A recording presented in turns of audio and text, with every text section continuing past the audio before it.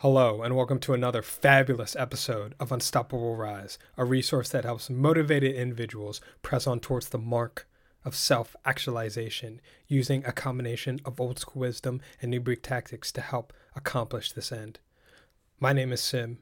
In this episode, we're going to be talking about procrastination. So just last week, right, I sent out a email announcing the newest episode of the Unstoppable Rise audios of pragmatism. And if you haven't listened to that one, go back and listen to it, because this episode's going to be calling back to that, and this episode's going to be referencing some of the things talked about in that one, and this episode's going to have more context if you listen to that one. But anyway, I sent an email out announcing that this episode was up, and at the end of the email, I said, what are the subtle and obvious ways that you are avoiding things in your life, that you're escaping things in your life? And I got a number of responses back from that email. And by the way, if you're not signed up on the email list, head over to www.unstoppablerise.com to go ahead and join the fun. But after I sent out that email, I got a whole bunch of responses saying that one of the ways in which they escape life and reality is through procrastination. And I think that was very telling, because to have so many responses come in saying that I procrastinate in various ways and that I use procrastination as a way to escape life means that there is some sort of disconnect between being pragmatic and pragmatism and being able to shuffle procrastination and put it in a corner so you can be pragmatic. So this is what this episode is going to be talking about today. So I've written on procrastination before. There's an article up on the website. I'll link it in the resources on the notes. But I don't think that in that article and in anything I've really talked about, I really distilled the problem of procrastination. The problems, I believe, of procrastinations. And to me, there are three main problems that happen when you procrastinate and when you push major or moderate size decisions into some ephemeral destination in the future that may or may not exist. And procrastination is unique because it's something that I think is part of the human condition, but at the same time, it's not something you can easily put a spotlight on and fix. I believe it is one of the dysfunctions of the human ego, the human conscious mind, and it's something that takes some self-awareness and understanding to correct. And the more understanding you have about why you procrastinate and what motivates you and what drives you, it will enable you to shine the spotlight of self-awareness more accurately on procrastination. But again, like I said before, I've talked about why procrastination happens. Touching on that, humans want to move away from pain and towards pleasure, but humans will do anything to get away from pain, and they will do anything in their power to make sure they're not feeling pain. So they'll put up all sorts of stopgap measures to prevent them from feeling pain, even though they may not experience pleasure. So that is part of what procrastination serves. That's part of something that is passed on to us evolutionarily and culturally. We all just feel that we'll be young forever. We feel like we're going to have a million tomorrows, but that's obviously not true. So overcoming both of these barriers requires self-awareness and requires some thought on how you're going to press towards action. So like I said in the last episode, being pragmatic is all about making effective decisions, and all of life is about making effective decisions. The better decisions you make, the better your life will be. It's not rocket science. And procrastination is effectively delaying decision-making to, again, some ephemeral future that may or may not exist, and purposely not facing whatever issue or problem, because procrastination usually relates to issues and problems, because you're not going to procrastinate on something you want to do, right? So procrastination is pushing these decisions into the future and not making a decision on them. But the fact of the matter is, no decision is still a decision. And even if you make no decision, that's still something that you're choosing yes or no in the moment. And just because you don't make a decision doesn't mean that you're safe overall. In the moment, you are safe. Like I said before, you are safe in the moment. But again, decisions compound over time. And if you don't make an effective decision now and don't make the right decision, or even a decision, period, then you're not going to solve that problem or reap the fruits of action.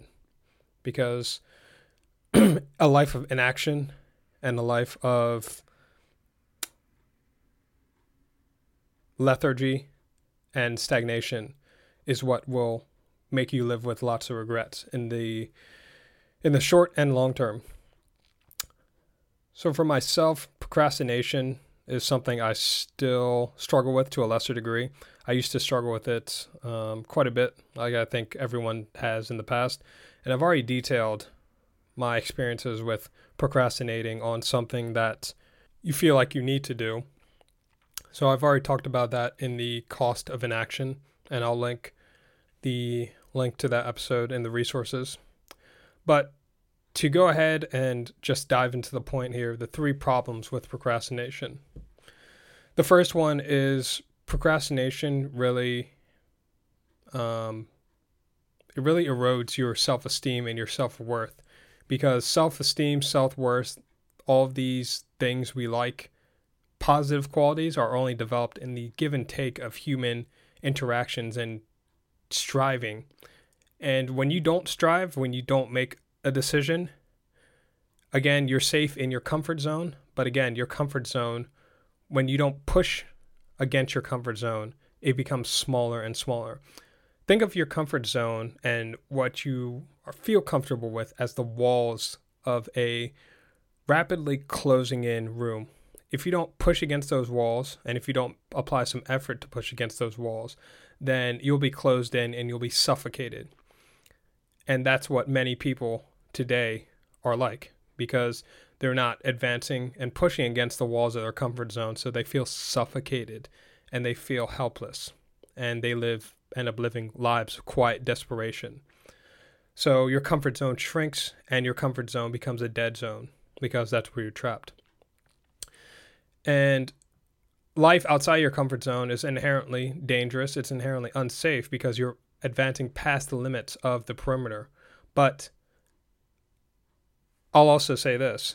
When you think about humanity as a whole, when you think about us as a species, think about our species as occupying one little area of the globe.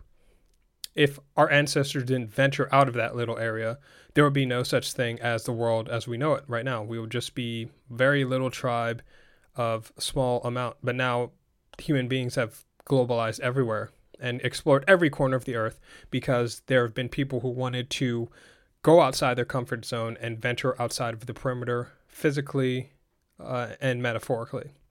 So that's one aspect of the problem of procrastination, is that it lowers your self-esteem, self-worth, and self-confidence because you aren't effective. Speaking of efficacy, the second problem of procrastination is that it makes you less effective in the world, lowers your self-efficacy. And self-efficacy is pretty much defined as your ability to get tasks done in some orderly manner. And this can relate to any quote-unquote task. A task can be anything from kicking a soccer ball to fixing something in your home or your house that's broken, or even asking for a raise or asking for what you want. So self-efficacy, you can think of it as the way you attack the world, the way you express yourself in the world. Think of self-efficacy as a sharp knife, very sharp machete that you're using to cut through the jungle of life. And obviously, the sharper this knife is, the sharper this blade is, the more you're going to be able to slice through life and pierce through life. But this machete, this blade, grows dull from underuse, and it grows dull when you don't sharpen it, and it also grows dull when you avoid and escape the problems that sharpen you into the man and the person you're meant to be. So when you avoid and escape things, when you procrastinate, when you don't do hard things, your self-efficacy drops. And the only way to sharpen your self-efficacy is to go out and do things, which would inherently be anti-procrastination. So that is, again, pragmatism. So that's the second problem of procrastination, your self-efficacy, and that is also related to your self-esteem and self-confidence. That drops as well. The third and final problem I see of being very encompassing of everything that's related to procrastination and just everything in life in general. Procrastination, when you do it over and over and over and over again, it becomes a habit. It becomes something that you rely on when things get tough. And like I said in the last audio blog, that the more you escape, the more you run from life, the weaker your emotional foundation becomes, and the weaker you become overall as a person, because you're just not able to handle problems and just make decisions and be decisive, which you need, because this is your life. This is your only one life. And if you keep delaying decisions, you're not living life, right? You're just letting it pass by. So when procrastination becomes a habit, you become somebody who is not reliable, someone who cannot be trusted, and someone who, quite honestly, people aren't going to want to reach out to, because people will always know you in the back of your head as, oh, this person is a flake, or this person is a bullshitter, or this person just can't be trusted to get me what I need or get me a result. And as social animals, as social creatures, as social beings, being cast out like that is detrimental to your survival. We live in an independent Western society, but our roots are very communal, and we're still very social. So if you have people that are constantly knowing you as that guy or that person who just can't be relied upon to produce results, then you are going to establish a bad reputation, and your reputation follows you everywhere, because people talk, especially in closed communities, like let's say a college or a small college or a small town or anywhere, just in general. People just talk. So you may be able to get away with something like this, being unreliable and flaky in a big city like New York or LA or Tokyo or Frankfurt or anything like that. But when it comes to your social circle and your intimate group of friends and the people you know have loose ties with, you'll just be known as that guy who's just, oh, here comes Aaron, or here comes John, the flake. But obviously they're not going to say this to you. But you know it. They know it. Everyone knows it. And you're just known as being that guy. So probably I'll close it off here. I know someone who is a pretty bright individual, and they're not stupid by any measure of anything.